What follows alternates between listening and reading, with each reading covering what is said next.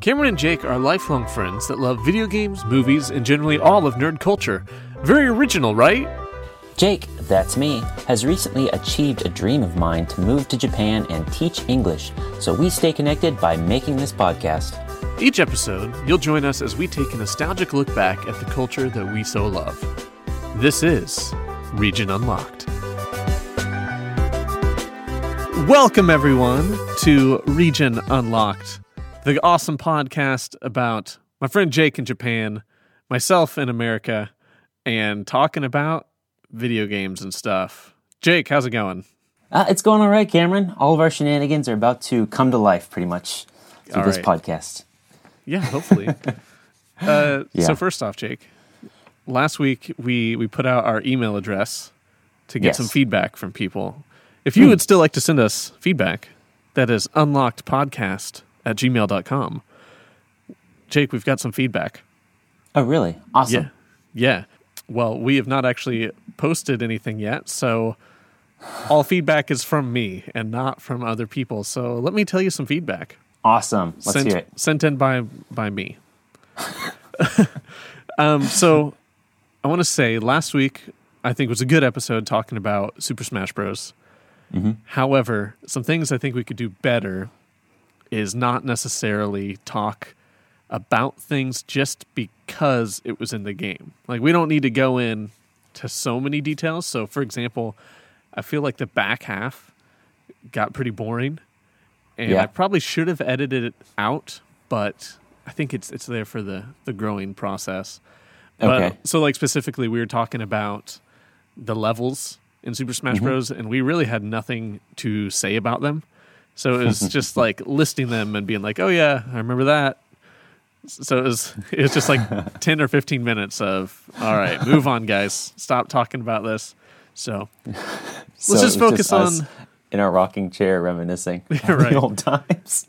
So I think we need to focus more on like good conversation and not necessarily the facts just because they exist. Okay.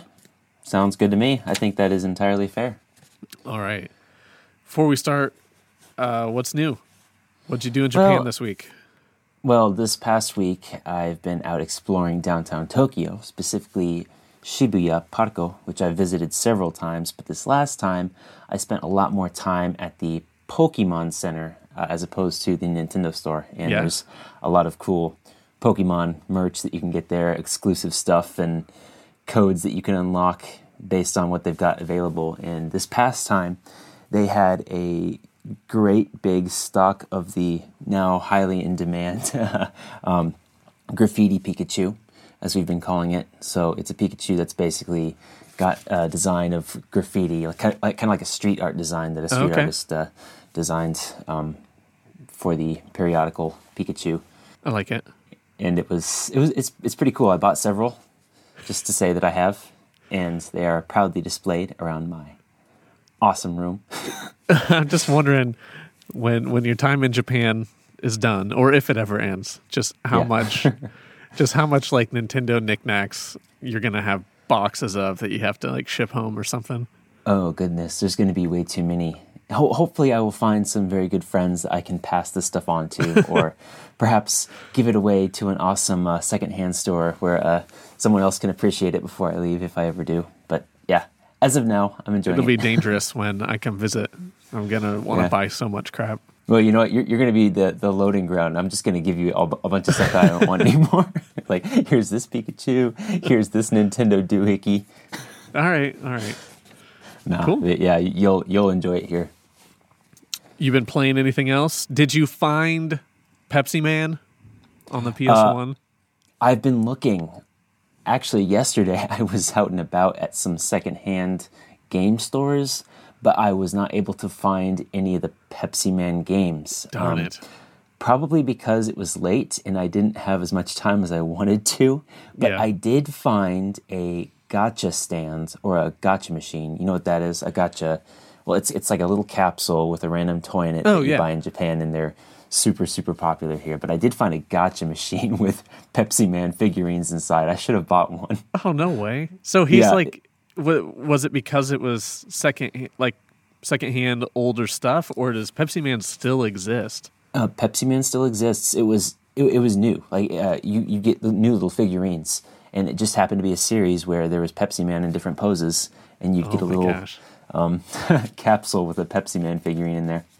But yet still we just need to change this podcast to Pepsi Man Unlocked, because yes, we do. It might be a better podcast. The next episode, the quest to find Pepsi Man on PS1. Actually, let's make a documentary about that, of you trying to track that down. Okay. It'd be wonderful. I'm all for that. We turn it into a motion picture later. I think that would be a great idea. Yeah, if you ever posted your vlogs, then we could see it. Yeah, if I ever did, which I totally need to. I've still got a couple things in the works, which is great. So all right. It's in progress. But yeah, that's what's been up with me. How about you, Cameron? Not much adventure-wise. I've been playing some more Resident Evil 2. I love that game so much. Yeah. I finished Leon's campaign, and now I'm doing Claire's second run campaign. So the game is like Claire and Leon are both on adventure at the same time, so you're like seeing it from a different perspective when you switch over to the other campaign. But it is good. It is scary. Not as scary the second time, because you've got strategies down on how to avoid things. But I would highly recommend it. I know by the time people listen to this, the Resident Evil 3 will already be out. But I'm very excited to talk more about it. I know eventually we'll get to Resident Evil 4, and we'll have things to say about that. But anyway, we're not here to talk about what's happening now. We're here to talk about things that happened so long ago that it doesn't even matter anymore. Or does it? We're talking about Pokemon.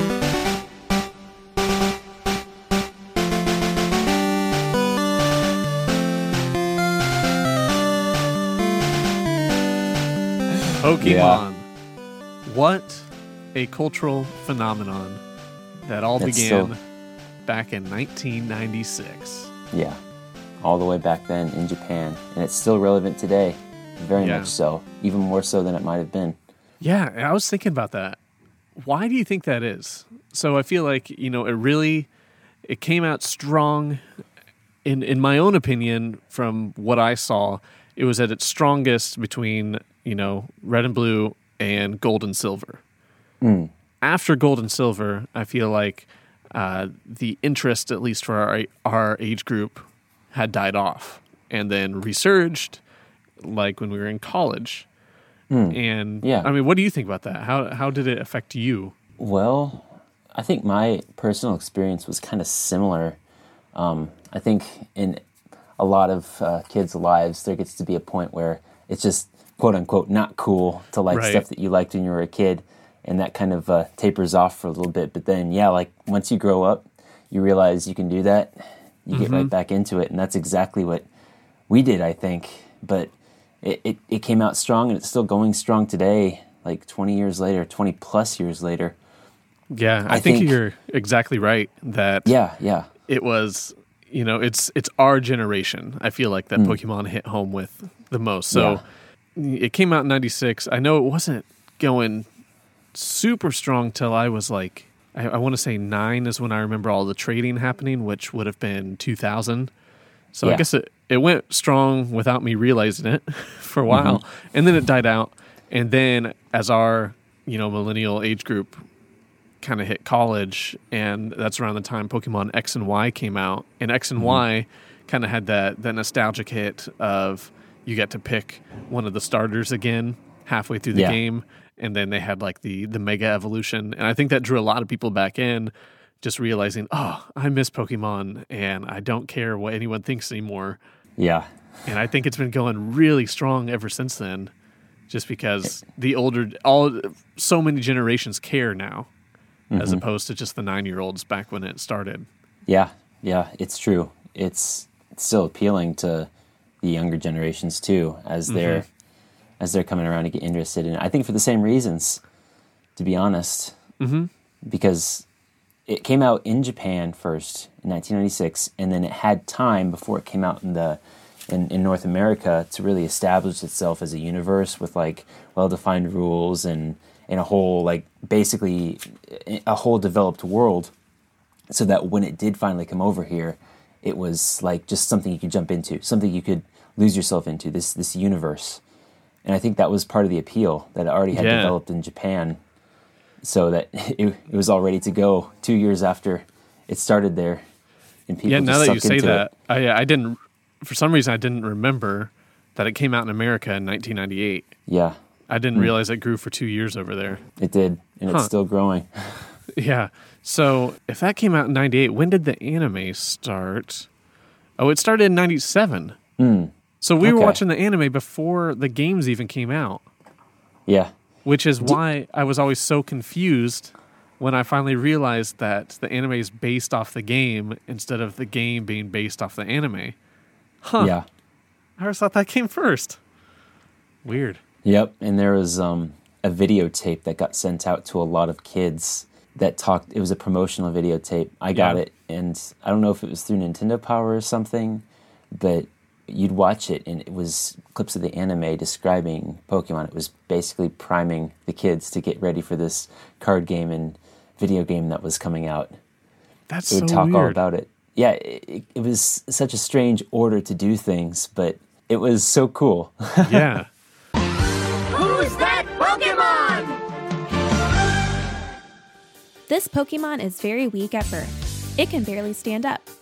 This Pokemon becomes stronger by stumbling and falling to keep up with its parent.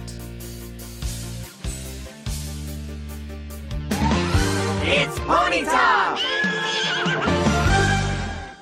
Okay, well, before we get too far into talking about the game, I want to just quickly talk about some of the facts of the Game Boy.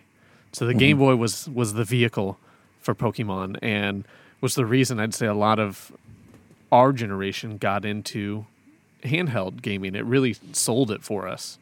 However, it actually came out well before that. So the original Game Boy came out in 1989 and was created by Gunpei Yokoi. And this genius of a man, he actually started planning this out back in 1979, 10 years before that, when he Whoa. was on a train home from work and saw a businessman just bored playing with a calculator, just like hitting buttons on a calculator. And that kind of gave him the idea of, ooh, okay, handheld games. And that led to the development of the Game & Watch systems. Mr. Game & Watch from the Smash Bros. Games, he had a origin much before that, before Smash Bros. Of these simple little games. I'm not going to go too much into what those were, but they came out in 1980. So 1 year after that, he was already putting out Game & Watch. Fun fact, the Game & Watch systems, that was the first thing that a D-pad existed on. Oh, really? Yeah, Nintendo has the patent Wow. for a D-pad. Like, they were the first ones to do that. Oh my gosh. Yeah. That's crazy. Just last night, believe it or not, and slight deviation here. I should say a slight side road. I saw a couple of Game & Watch systems for sale, original ones, at Yeah. a secondhand game store, and they were in a display case, Yeah. going for over $150. Holy cow. And they're very small. They're Yeah. about the size of maybe one of those little tiny LCD cheap games that you'd buy at a department store back in the 90s. They were not very big at all. So it was neat to see those in living history. But anyway, yeah. I did not know they had the D-pad patented. Yeah. So anyway, the Game Boy came out in 1989, and it was huge because for the most part, it was producing Nintendo Entertainment System kind of quality of graphics, albeit a green screen with no backlight. Yeah. So not as impressive as playing it on your TV, but still the ability to take that with you. And it had a battery life of 10 hours, which is incredible. Wow. Yeah. And it launched at $90. Real quick, let me throw that into an inflation calculator. Yeah, Okay. it was, I think for that reason, it was a lot more successful than some of the other competitors at the time because of the battery life. Yes, exactly. So the other competitors was the Atari Lynx, which was $190, and Wow. the Sega Game Gear, which was $150. And the Game Gear was awesome. It had a backlit screen. It was pretty much a Genesis in your hands. Yeah. And they still lost to the Game Boy, even though those were more like technologically impressive. I think the price and the games on it is what really sold it. So what I say, 1989? Wow, it's almost double, actually. No, it's more than double. So apparently $90.89 would be about $190 today. Oh my gosh. Which is crazy. How are we inflating Jeez. so much? But No anyway, kidding. Wow. still, that's significantly cheaper than the others. And I think part of it was because it had great launch titles with stuff that people already knew well. So it had Super Mario Land, which was huge, and Tetris. And Okay. people knew those. They were already playing those on the NES. And being able to play those handheld was awesome. Yeah. And so that made it sell. Unfortunately, the developer or the maker, Gunpei Yokoi, he died in a car accident in 1997. Oh, rest his soul. Yeah. But he left quite the legacy, I'd say, creating the Game Boy. Yeah, sure sounds like it. And then, let's see, up to, we're almost to when Pokemon came out in 96. The Game Boy Pocket came out in 96. Yes. And the Game Boy Color came out in 98. So the Game Boy Pocket, the Game Boy Color, they're really still just a Game Boy. They're not like the next generation. They were just, one had colored graphics, one was a little smaller, and the Game Boy Color was superior technologically. It did have its CPU was twice as fast, and it had 4 times as much memory, but it was still playing the same games. Yeah, and some were able to be played on both systems. yeah.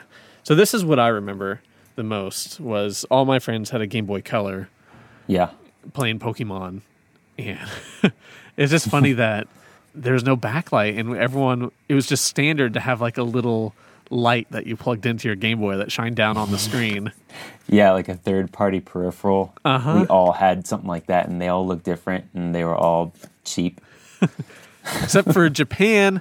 Japan released the Game Boy Light in 1998, which was a backlit What? Game Boy.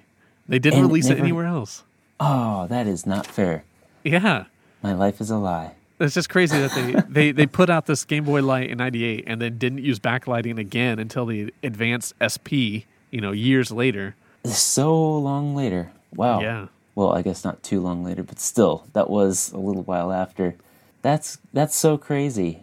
Who's that Pokemon? This is a Pokemon from the age of dinosaurs. It was regenerated from genetic material extracted from amber. It is imagined to have been the king of the skies in ancient times. It's Aerodactyl! Well, anyway, that's my quick facts on the history of the Game Boy. So let's talk about why we're here, and that is Pokemon. So take it away, Jake. All right. Well, I'm here today to talk about Pokemon Red and Blue. Those are the first 2 Game Boy games to come out based around Pokemon. And they sold rather well, Red and Blue. They were basically the same game, but the difference was, well, A, the color, and B, the Pokemon that you could get right off the bat Right. when you were playing it. And I think that was the beauty of it. When you traded with friends via the cable or played with them, you could unlock Pokemon that were more difficult to unlock in one game, and then vice versa. That was part of the appeal there, too. Yeah. Everyone I knew wanted to get blue, but some of my friends wanted red, and it was always did you get blue or did you get red? You're basically on like a team or something. Not that that's Right. changed much. That kind of stuff is still going around. But anyway, Pokemon Red and Blue came out in February of 1996 in Japan, and then 2 years later, after it had been well established in Japan, it came out in America. Well, it's September Pokemon of- Green in Japan. Yeah. And then it came out 2 years later, 1998, September 1998 in North America, and then it came out even further after that in October of 1999 in Europe. Oh, So you've got wow. this 3-year gap where this game is being periodically released around the world. So, yeah, word of mouth gets around, I suppose. Huh. And you would start out with your character that you would name, which I think a lot of people really enjoyed that feature of being able to put themselves in the game. Yeah. to live vicariously in this awesome universe where you go and collect little animals, basically Pokemon. Right. And you would start out with one of 3 starter Pokemon. You could choose between Bulbasaur, Squirtle, or Charmander. Mm-hmm. And that was, again, another point of conversation, which would lead to a lot of talk amongst friends. Which Let's talk. Pokemon did you start out with? Who do you start with? Who's your go-to? Well, I always went with Bulbasaur, to be honest. Why? Just because, at the time, I thought he was adorable. They're all adorable. Like, Yes, they are. they are a tough choice of starters. It is They're tough all to great, and choose. their evolutions are great. Yeah. And that's the great thing about their evolutions is they become so powerful as you're progressing them along. Yeah. But- I always go with water types, Okay. even though I think personally like Charmander is cooler and Charizard, but No pun intended. He's that's actually not warmer. a pun. They're hotter. Yeah, they're warmer. But Squirtle, I think the water types steamroll the beginning a lot easier throughout the games because like the first gym is the rock type gym, I believe, and water type decimates them. I've always gone water. Okay, cool beans. And then you'd get your starter Pokemon and be set off on your journey from Pallet Town. And what the North American version did was they named all the towns after colors. So you got Pallet Town, which is the first one, a palette being a selection of colors, and then you just go out to the different colored towns, but they were different like in Japanese. An art palette. Yeah, like an art palette. So I gotcha. there's the connection there. And so, fun fact about that, the first region was called the Kanto region. Right. It is based on the real Kanto region of Japan, which is where I live in Tokyo. So if you look on a map of Japan, the Kanto region is actually the same shape as the Kanto region in Pokemon. Wow, what a subtle Easter egg.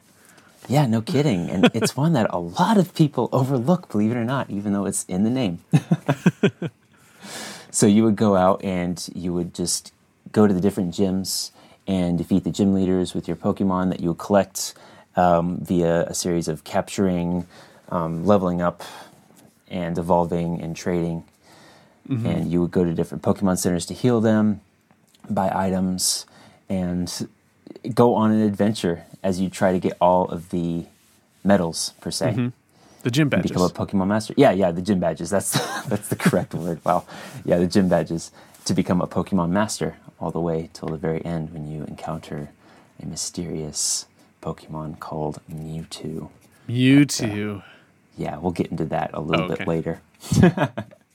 So quick question for you. Do you remember getting the bike in this game? Probably. So I'll say a quick history of me playing the originals.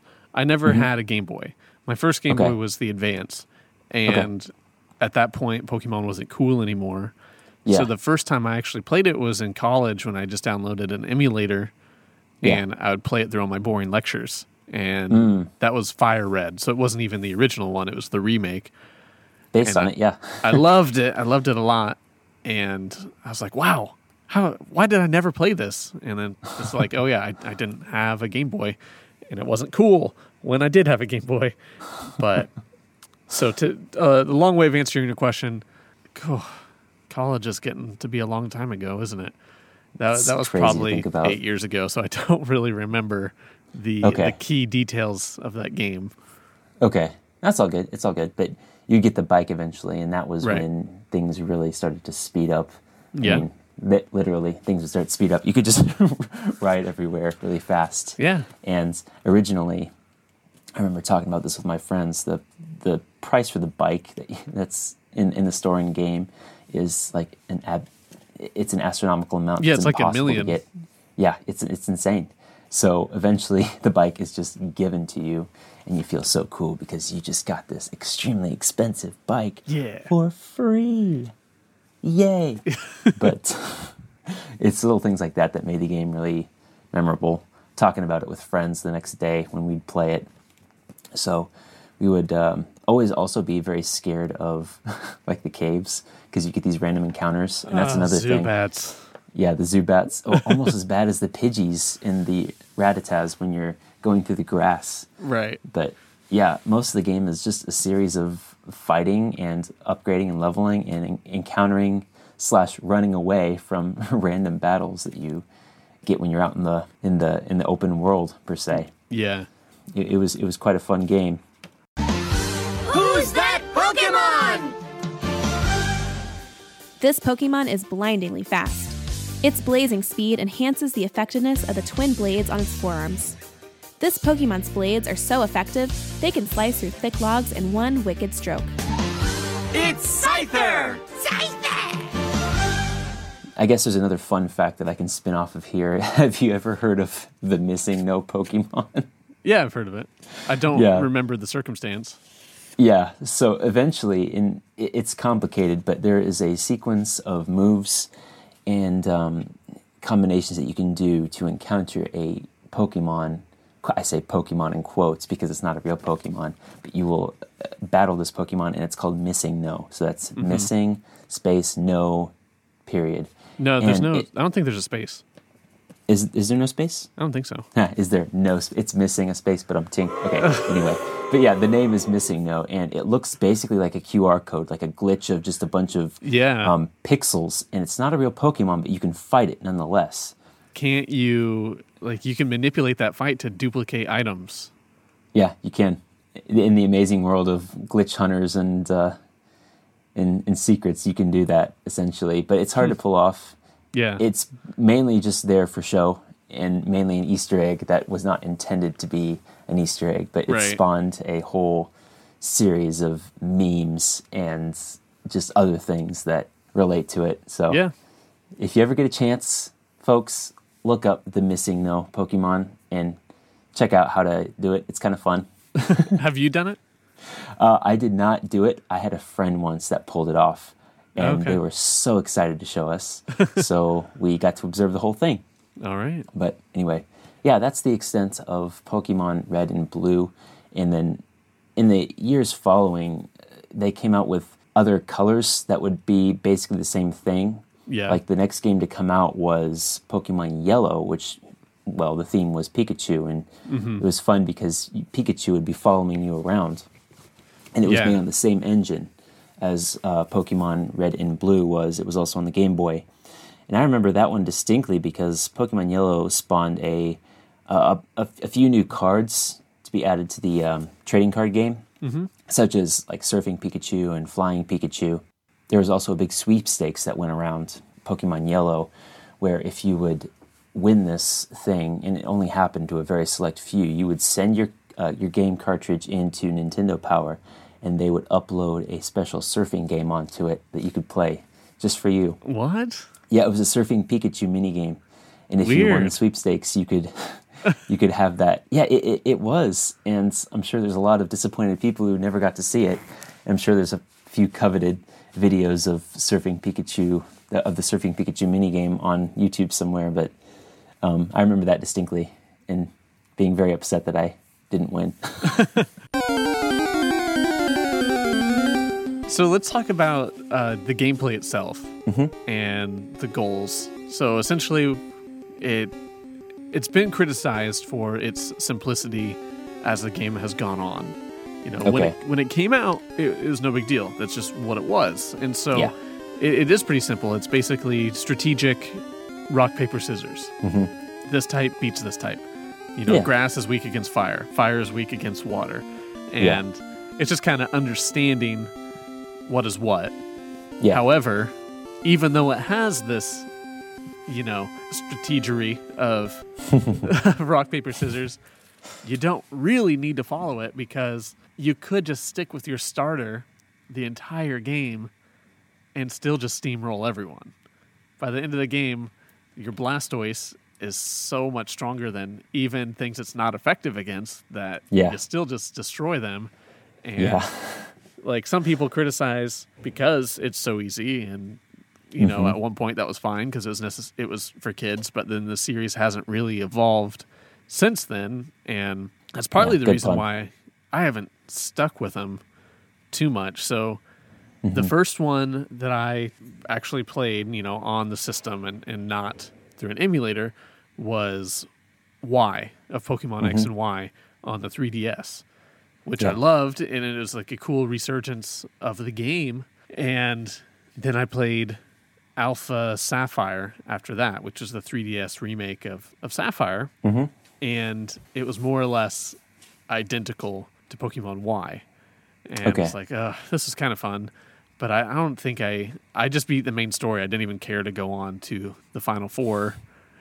And then they're like, okay, well, here's Sun and Moon. I was like, this looks the same. And then it eventually led to the most recent one of Sword and Shield, and that game sold astronomically, but people sure complained about the lack of polish to that game. I see. So I mean, but what do you think about it? So it's just a lot of games coming out after games and movies coming out after movies, but I've heard the same thing, that it's just all been a rewrapping, essentially. Right. Rebranding. You just add new Pokemon, do the same thing over again, except things look different. Yeah. Yeah, not really adding anything new or spicy to the mix. And I think that was, spicy. I think that's a lot of what at least our generation sort of fell into. We like to default back to the original 150 because that's what true. we grew up with, and that was when it was fresh and new, which I've not seen that in a long time. I mean, Pokemon is great, but even all great things eventually taper out at some point, I think. Yeah, that's true. So, I mean, as long as they're still reaching new generations that are enjoying it, then I guess who cares? Yeah. Oh, yeah. And that's what's happening, I think. Yeah. But then to follow the combat, the next step is to try to catch Pokemon. So you fight them until they're weak, then you throw a Pokeball at them, try to catch them with the ultimate goal of catching all 151 that are in the game. And I mean, I understand the collectathon mentality, the addictiveness of trying to catch all of them, and that's where the phrase came from. Gotta catch them all. Catch them all. the phrase that defined our childhood. One of them, I should say. Gotta catch 'em all. Anything else that you want to say about the game? Like, well, what about Team Rocket? Team Rocket. The villains. Team Rocket. Yeah, Team Rocket bothered me. I never liked him. Well, at least in the show. I forget, what was their goal in the game? What are they trying to do? What are they trying to do? They're trying to be mean. We're doing a podcast and we don't even remember what the plot of the game was. Yeah, that is quite sad. Was their plot tied to Mewtwo in any way? That's a great question. I don't remember. Sorry, listeners who are screaming at us right now. Let me hop on Wikipedia and I will tell you. Yes, story. Oh my gosh. We're still doing our research. It's like, you remember everything but that one detail. Oh my goodness. I remember also playing the Pokemon trading card game. That one was probably my favorite on the Game Boy. Oh, so you're talking about like actually the digital version of the trading card game. Yes, the actual trading card game, Pokemon trading card game. So you know how to play the trading card game. I do know how to play the trading card game. I know very few people, including myself, that know how to play it. Oh, sorry, not including myself. For us, it's just the cards. Have the cards, and that's it. I never played with physical cards. I played extensively, though, on the Game Boy with friends and myself, and that's what taught me how to play it. And it's kind of fun. Yeah, I'm sure. It can be extremely frustrating. That game was probably one of the most frustrating I've had in a very, very long time. The trading card game itself is the game version of what you're doing in Red and Blue. Okay. So it's the same, but different. You've got your coin that you flip, you've got your turns, and all that stuff. Who's that Pokemon? This Pokemon consists of 6 eggs that form a closely knit cluster. The 6 eggs attract each other and spin around. When cracks increasingly appear on the eggs, it is close to evolution. It's Execute! Execute! All right, so I found it on Wikipedia real quick. It's actually not detailed very well, but says, throughout the game, the player will have to battle against the forces of Team Rocket, a criminal organization that abuses Pokemon. They devise numerous plans for stealing rare Pokemon, which the player must foil. There you go. Oh my There's goodness. Team Rocket. They're just up to, ne'er-do-well things. I'll say. Oh my gosh. yeah, they're really trying to mess up your journey. They're are. trying to rock it. Okay, that was really bad. Anyway, Pokemon Red and Blue and Yellow, and then the trading card game. Yeah, so let's move on from the game and talk about just kind of the cultural impact that it had. And so, as you're saying, the biggest one, I'd say, was the trading card game. And Yes. people trying to collect those cards. Mm-hmm. And, we were kids, so we weren't really buying too many cards. We were really just getting some starter decks every once in a while for, birthdays, and then would try to trade up from there. Yep, that was And- it. It was a whole culture. Yeah, so I remember when it started, I was very confused. It's like, okay, what is this? And I felt very left out. Oh. And I think it was around third grade, and during bathroom breaks, when we'd all be excused to go to the bathroom, all the boys were trading in the bathroom, and they all had these huge stacks they'd carry in their pockets. And one kid, he's like, okay, here, I've got this extra Bulbasaur. You can have it. So that was my first card, was a Bulbasaur, and I loved it. I would look at it all the time. It's like, oh, my first card, and it's Bulbasaur, and it's great.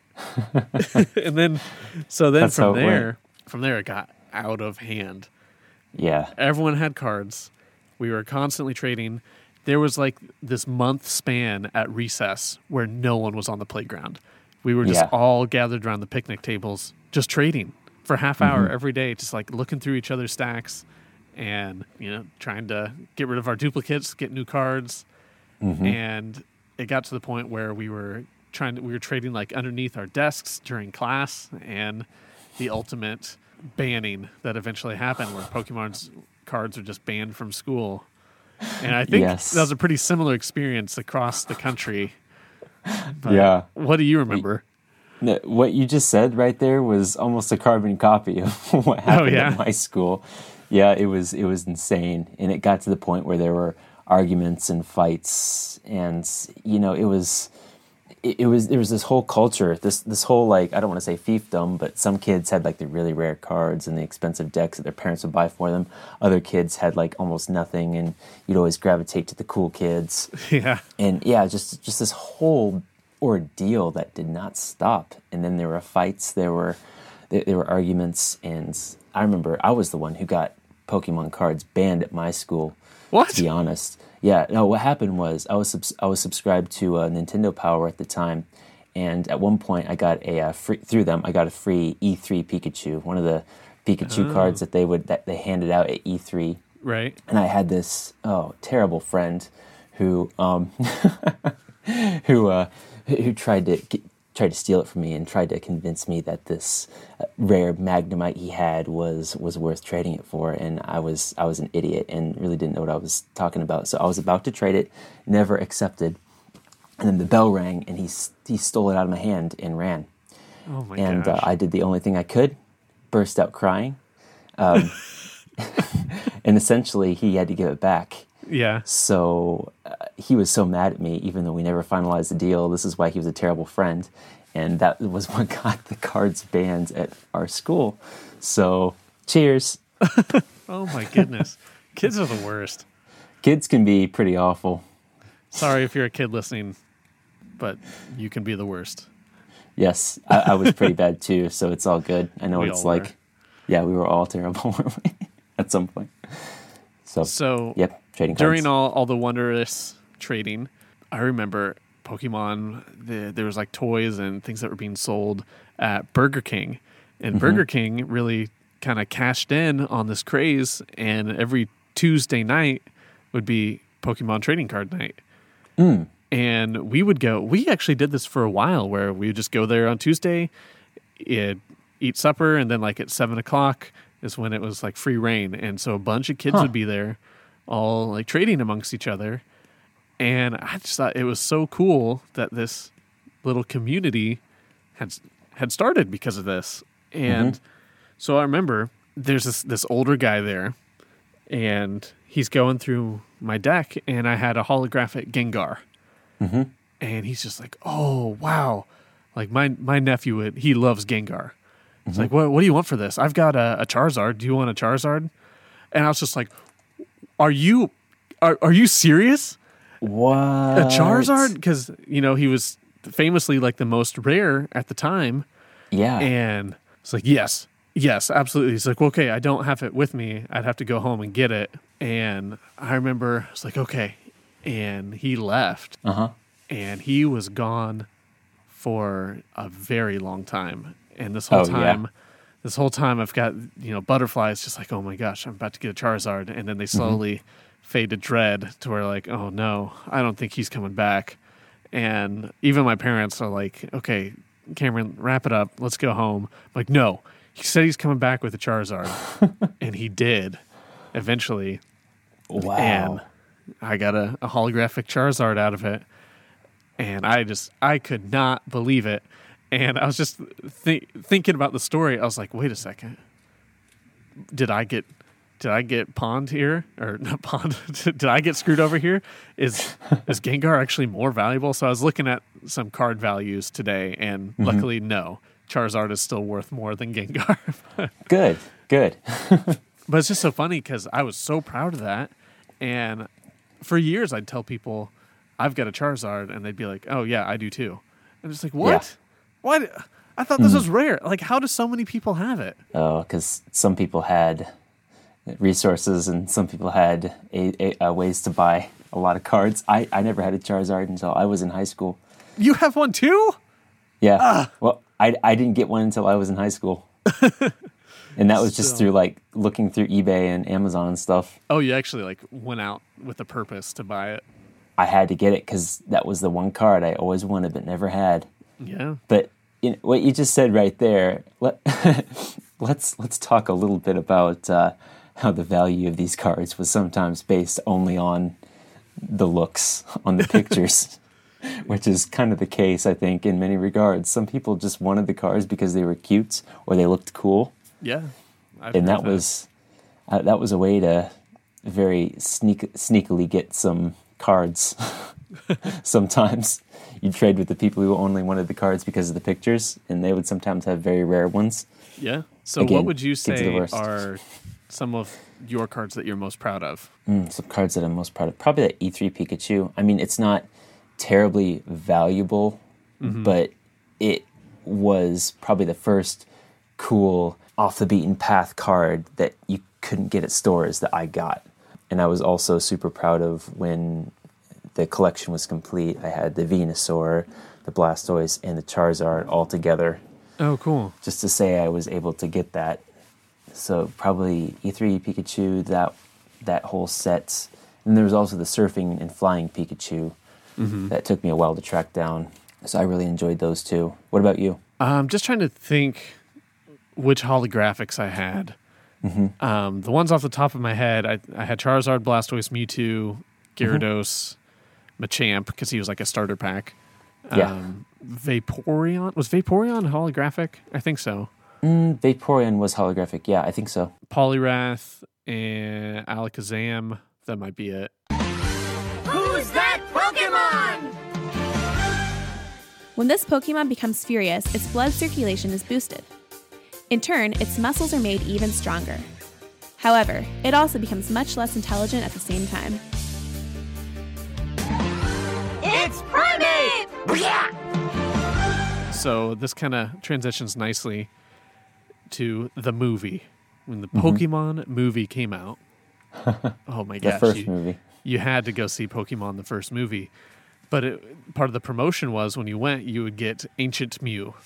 The holographic card that you cannot read. It's all in like the ancient text. Yeah, it's in hieroglyphs, and you can't use it either. Yeah, it's a nothing card. And I remember when this was advertised, for some reason I thought or knew that Mew, Ancient Mew, is the rarest card to ever exist. And I remember telling my dad, it's like, we have to go see this movie. I have to get Ancient Mew. It is the most rare card ever. And he's looking at me. He's like, they're giving it out at the movie? It's like, yeah. It's like, then it's not rare. It's like, no, you don't understand. This is the only way we can get this card. It's like, but they're handing them out? Yeah. It's Cameron, it's not a rare card. And I'm like, Dad, you don't know what you're talking about. And then, you go to the theater and they have like a foot stack of these Ancient Mews that they're handing out to all the kids. And I still have it somewhere. I'm not sure exactly, but now now looking back at it, it's like, okay, yes, it was not rare. A pretty paperweight. It was. A paper lightweight. Yes. Yeah, that's a time for you. Yeah. It looks cool. It does and look you think it's rare, but it's not at all. Definitely looks cool, though. Pokemon, the first movie. That movie was not received well by critics. Well, it's a kid's movie. Yeah. what are received well? It made a lot of money at the box office. I'm sure. Kids flocked to that movie, and it cashed in. Yeah, and I'm not surprised. I loved that movie. I was so excited to go see it. And it's actually it's a remake is coming out. A totally CG remake will be coming out on Netflix. I think it might already be out. No kidding. Is it like anime style? Well, it's completely CG anime. Okay. All right. What's it called? Pokemon. So it's called Pokemon Mewtwo Strikes Back Evolution. Okay. And it's, let's see, release date. Oh my gosh. The graphics look good. It's crazy how good CG is. It hits Netflix February 27th. So by the time people hear us talking about it, it's already been out. You've already seen it. What'd you think? Was it as good as the original? Was it weird to see them all CG? To see Ash with teeth? But, I think it looks beautiful. We'll see. I'll definitely watch it when it comes out. Yeah, it does look pretty good. Hello, everyone. I'm going to interrupt this podcast with a message from the future. So, I just watched the new Pokemon remake, Mewtwo Strikes Back Again. No, that's not what it's called. What's it called? Evolution, that's right. So, I just wanted to throw in my quick 2 cents about this movie. So, first off, I did not remember this at all. So apparently it's pretty much a shot-for-shot remake of the original movie, but I have not seen that since that came out on VHS back in the 90s. So that being said, it was still a good-looking movie. Like, it's really pretty. The CG is awesome, but it just doesn't quite fit. And I've been noticing some reviews online that are talking about how it's kind of like this uncanny valley thing where it doesn't quite seem right. And I get that. It's like, I don't know, it's just like this weird copy. It's like a clone of it without the heart, which is ironically kind of the theme of the movie at some point. But I wanted to talk about it because, boy, I did not remember this movie. The main thing I really remembered was Mewtwo lures them all to an island and has clones. And I didn't know why that was the case. And this movie doesn't do a great job of explaining it. I spent most of the time trying to think, okay, why is he making clones? What's the point of this? And it might just be going over my head and I wasn't paying attention. But if it's going over my head, it's certainly going over kids' heads. So that's not the best. But like, there's a point where Ash steps out. He's like, you can't do this. I will stop you. You can't get away with it. Something like that. And it's like, get away with what? Like, what's his big villainous plan here? Clones that are stronger. What is he going to do with them? I don't know. So, anyway, that's probably on me. Some other things I forgot. So, in this final battle, Mew and Mewtwo duking it out. Ash decides to sacrifice himself, runs in between their blasts, and turns into stone for some reason. To not remember that. And then it's, the most sad part of the movie is Pikachu's trying to shock him awake. Oh, yeah, sorry, spoilers. And it's to no avail. He can't shock him awake. And it's actually pretty sad. And I think it's more sad in the original animated version And again, this movie it kind of lost some of the heart, but it is sad. And all the Pokemon start crying, and then all their tears heal him, turn him back to human again. And again, I was like, what? Where did this come from? Pokemon's never been that much about magic. Like, I understand Pokemon have powers and all that, but this is just like straight up weird magic. But apparently that was mentioned near the beginning of the movie, but I tend to zone out during heavy exposition dumps and missed that, apparently. So, Pokemon tears heal stone people. Fun fact. So the last thing I want to say is, as I was researching this, there is actually kind of a very different cut of this movie. So apparently in Japan, it was received very differently, and then they made some changes based off of like the U.S. critique of this movie or something like that. So here, let me read you something real quick from Wikipedia. So here was the initial reception. So in Japan, Mewtwo Strikes Back was positively received, with praise directed at the film's emotional impact and exploration of ethical topics such as cloning and genetic modification. However, the English language version received generally negative reviews from film critics, with much of the criticism pointed at the poor voice acting, and the anti-violence message in a film about Pokemon. Which, yeah, that's kind of a good point. Like, it's weird to have feelings for the violence in it, but that is what Pokemon is. Further retrospective criticism has been targeted against the removal of Mewtwo's original origin story in the English release. So this, I didn't know there's an origin story, and it's actually really weirdly dark, and it's pretty important to kind of understand Mewtwo's motivations. So here, let me read you this next paragraph. So scientist Dr. Fuji is hired by Giovanni, leader of Team Rocket, to utilize his expertise in cloning in order to create a living weapon based on an eyelash from legendary Pokemon Mew. So we know that. Fuji is revealed to be allying with Giovanni as a means to fund his side project, the resurrection of his deceased daughter Amber. Did not know that.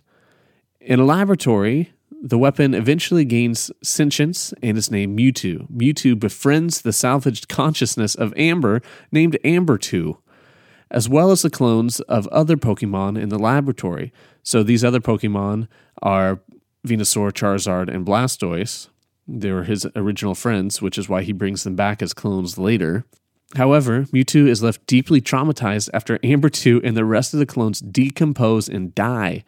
In order to stabilize him, Fuji tranquilizes Mewtwo, causing him to forget the time he spent with his friends. Like, holy cow, why was that taken out? I mean, I understand that's pretty dark for a kid's movie, but that's so crucial to kind of understanding Mewtwo and his dark origins.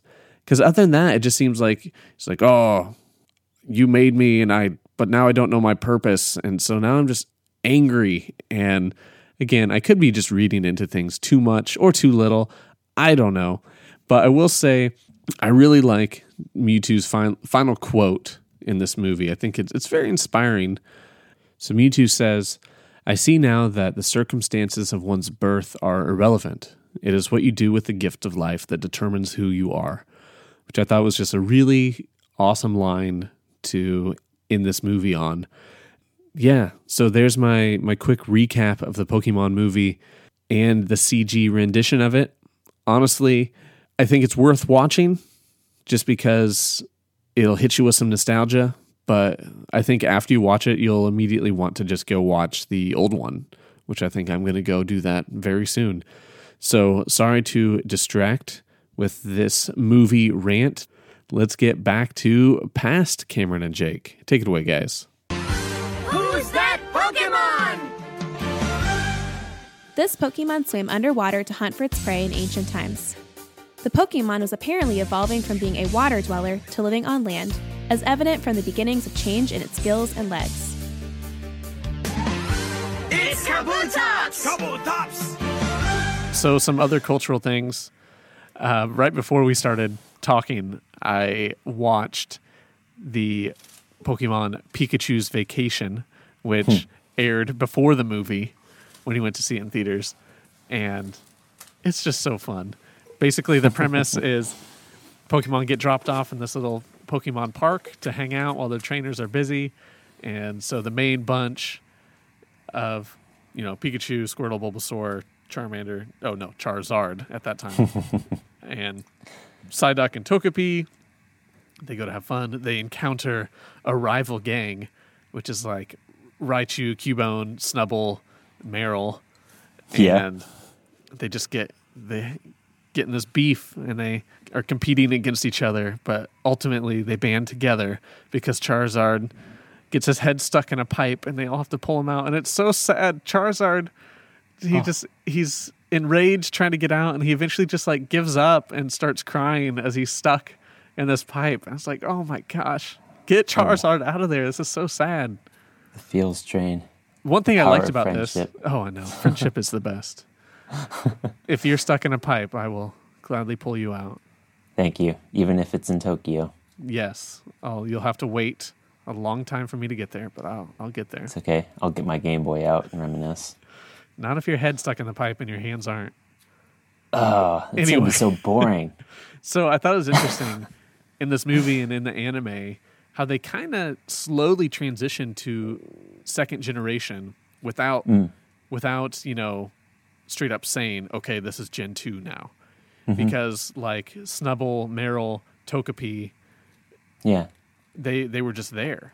And the anime kind of did that. It just started just kind of peppering in Gen 2 Pokemon, and then all of a sudden it's like, oh, Gen 2's here. And I think that did a really good job of transitioning and, kind of making it feel like all one cohesive universe instead of like abruptly changing over from gen to gen.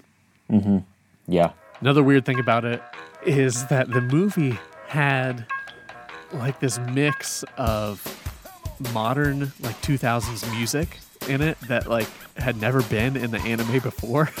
Yeah. And it was just this weird juxtaposition of music and anime that didn't really go together, but I liked it because it made it feel, different. Made it kind of stand out. Made it more movie-like. But it's a dramatic movie. About Mewtwo making clones and them fighting each other. But speaking of fighting each other, the moral of the story in Pikachu's Vacation is that Pokemon prefer to cooperate with each other and get along, yet we make them fight each other. Oh, that is deep. It is deep. Oh my goodness.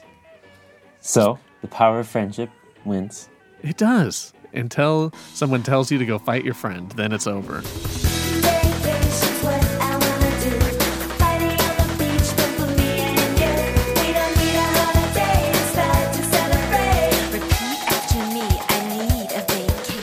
Two more things I wanted to talk about.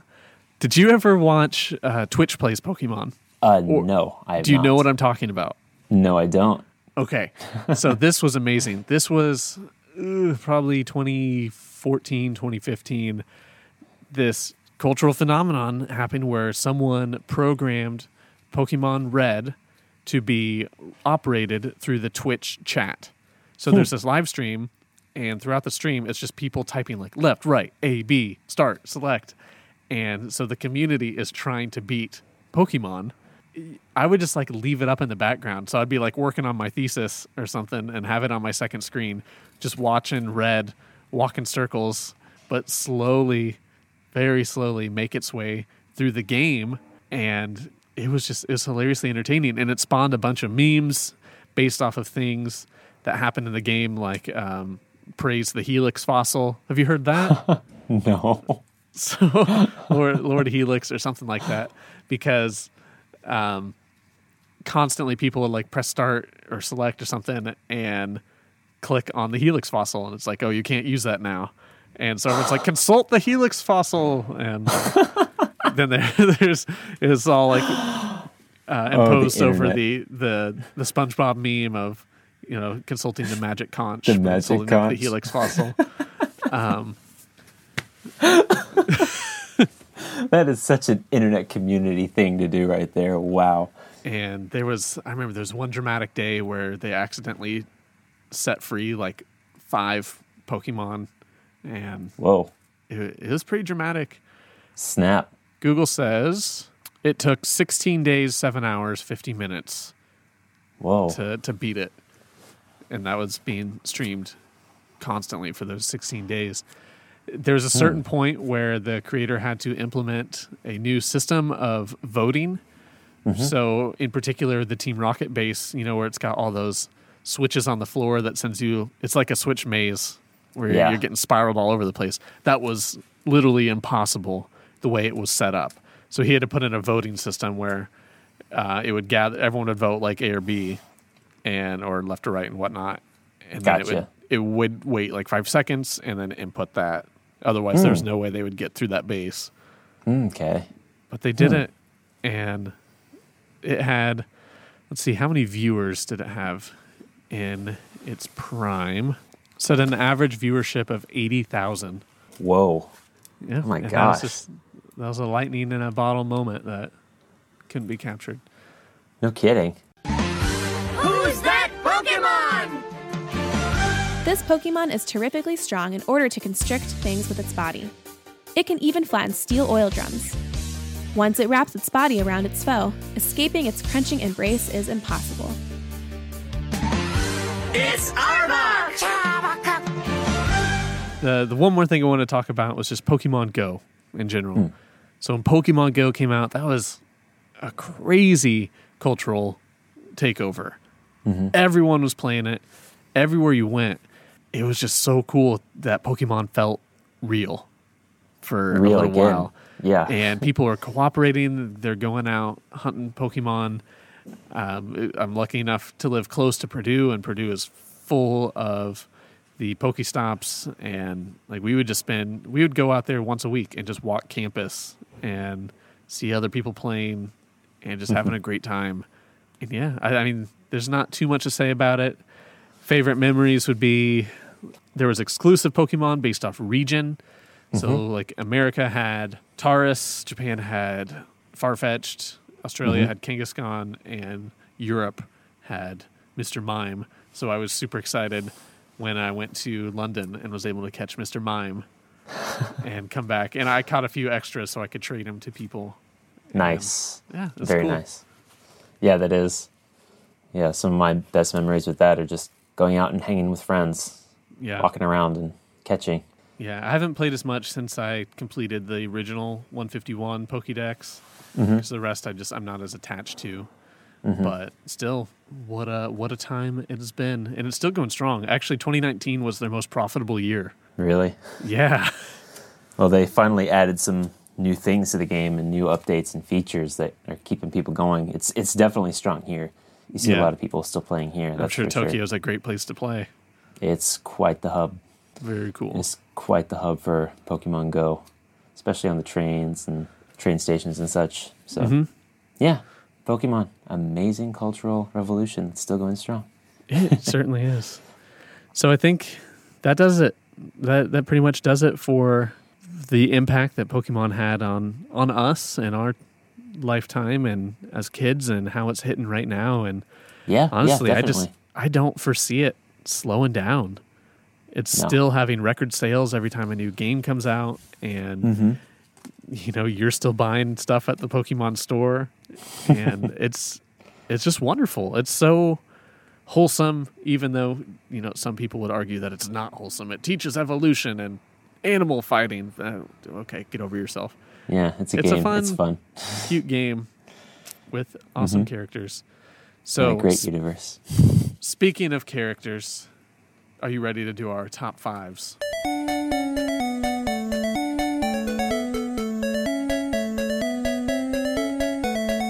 I am so ready for this. All right. So for our top 5 challenge, which we still don't have a name for, please send us a good name suggestion for what we should call this The segment. top 5 challenge. Top 5 challenge. So we are going to make a list of our top 5 Pokemon, and for every Pokemon we have in common, that's 1 point. For everything that we have in the exact same numbered position on our list, that is 3 points. I think right now our record is 4 points, which is not great. And we handicapped ourselves a bit today with this challenge because, there's some standards that would automatically be on most people's top lists. So we've gone ahead and we have taken out the starters and their evolutions. Pikachu, Raichu, and Mew and Mewtwo. Yes. Because we figured those are all too cliche. Let's dive a little deeper and look at our top 5 Pokemon of the original Gen 1, excluding those few. Yes. So, Jake, I don't know about you. This was very tough to make This a list and it justify was- the order. Same here.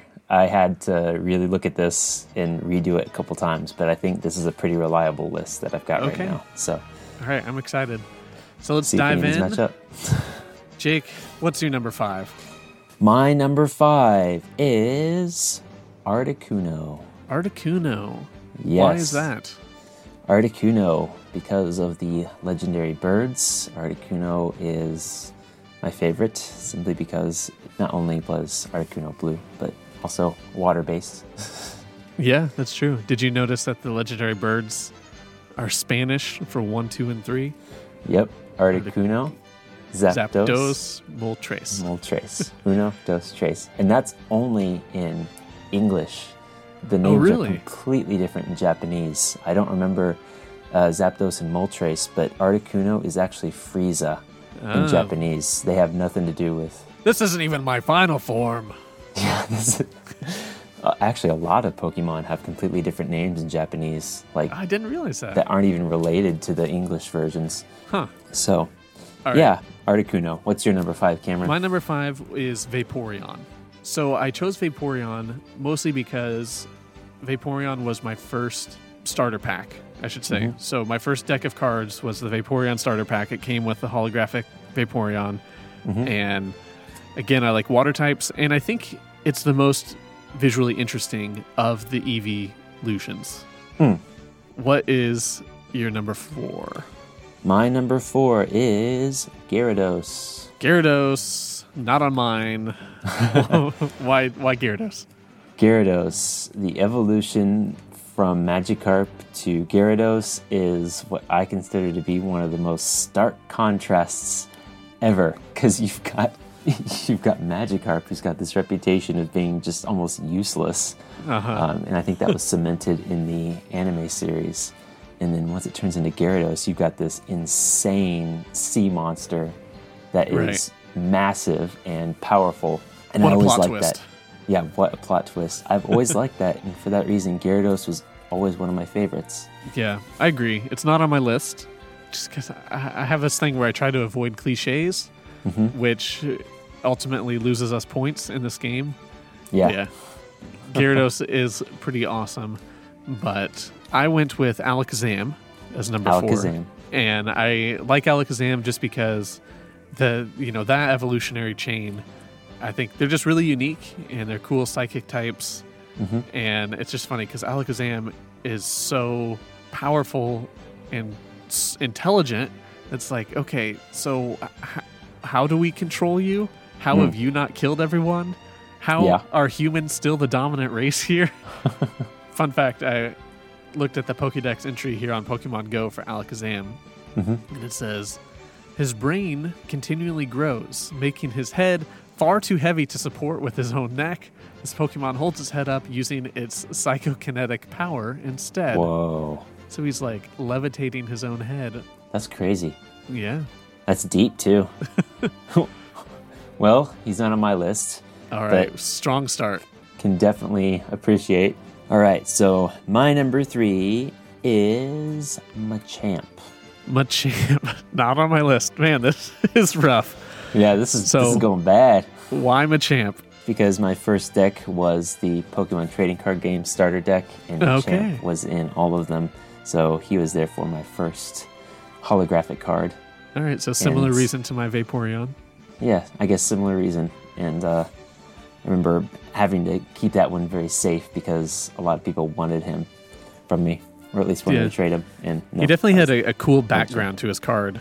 yeah, There's like this colorful explosion behind him. and it was almost like a rotating, kind of a spinning effect too. Yeah.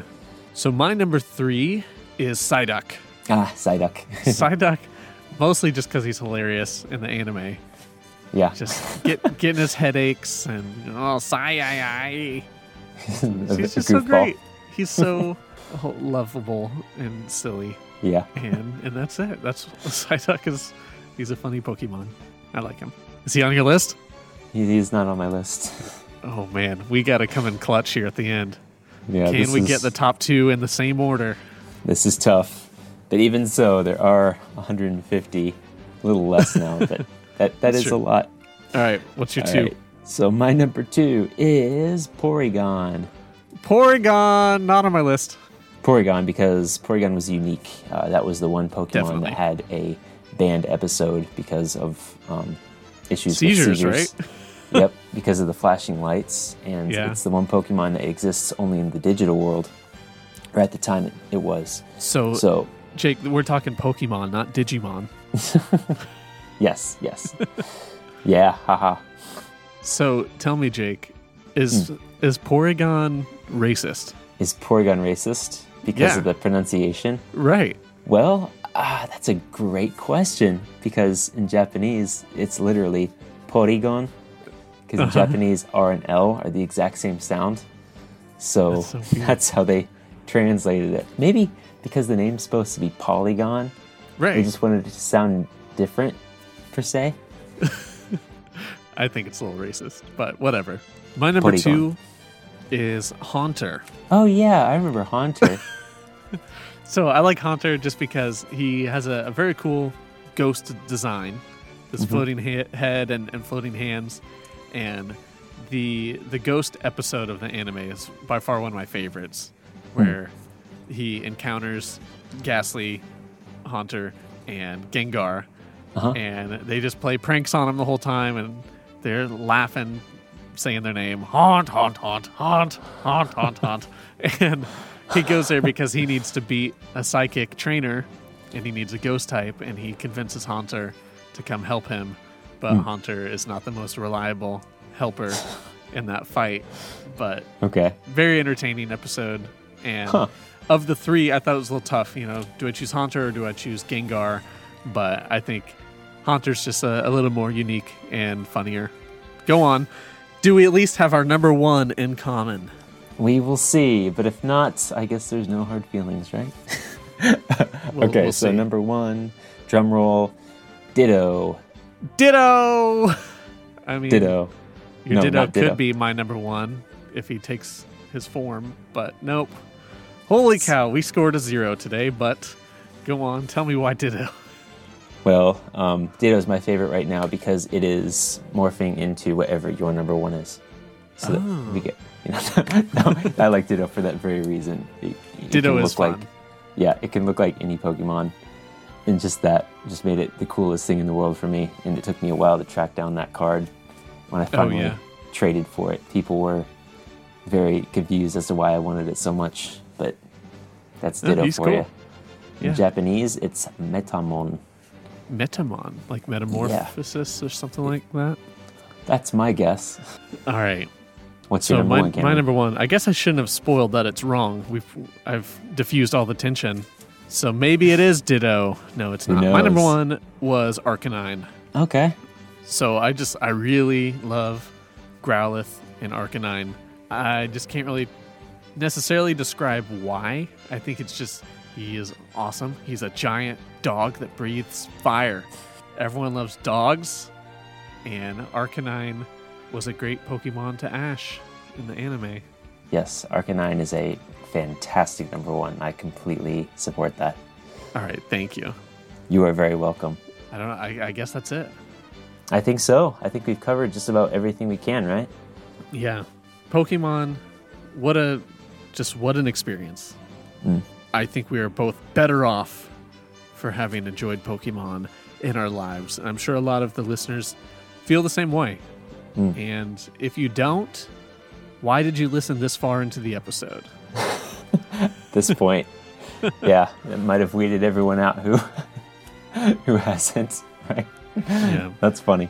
All right, so let's wrap it up. So for those of you listening, we sincerely appreciate the fact that you are. And podcasting is hard. And Yes. we are learning a lot every time we sit down to do this. Bear in mind, it's even harder that we're separated and doing this over Skype because it makes it hard to have good conversational flow, for one, because of the slight delay in our dialogue. And because of that, it's easier to kind of focus on, all right, I'm going to speak for this amount, and then you're going to speak, and it makes it tougher to actually, bounce back and forth off each other. Yes. But I hope it is interesting to you. I hope that we are making it better as we go.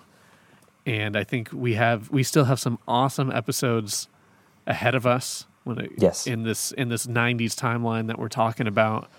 So we still got Super Mario 64, Ocarina of Time, Banjo-Kazooie.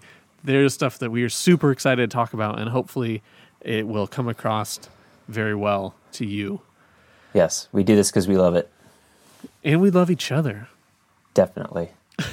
I do miss you. Miss you too, man. But this has been a lot of fun so far, so I hope to keep doing it and really get the ball rolling. Yeah, me too. So if you have anything to say, any questions, any discussion topics, please feel free to email us at regionunlockedpodcast@gmail.com. We look forward to hearing from you and your impressions and what we could do better, hopefully worded very nicely towards us.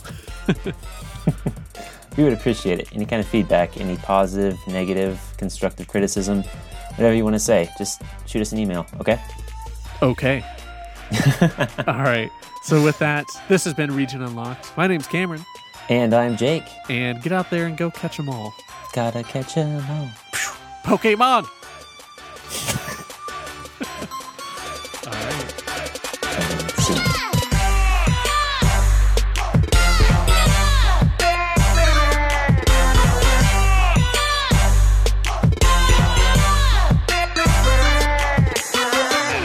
Metapod.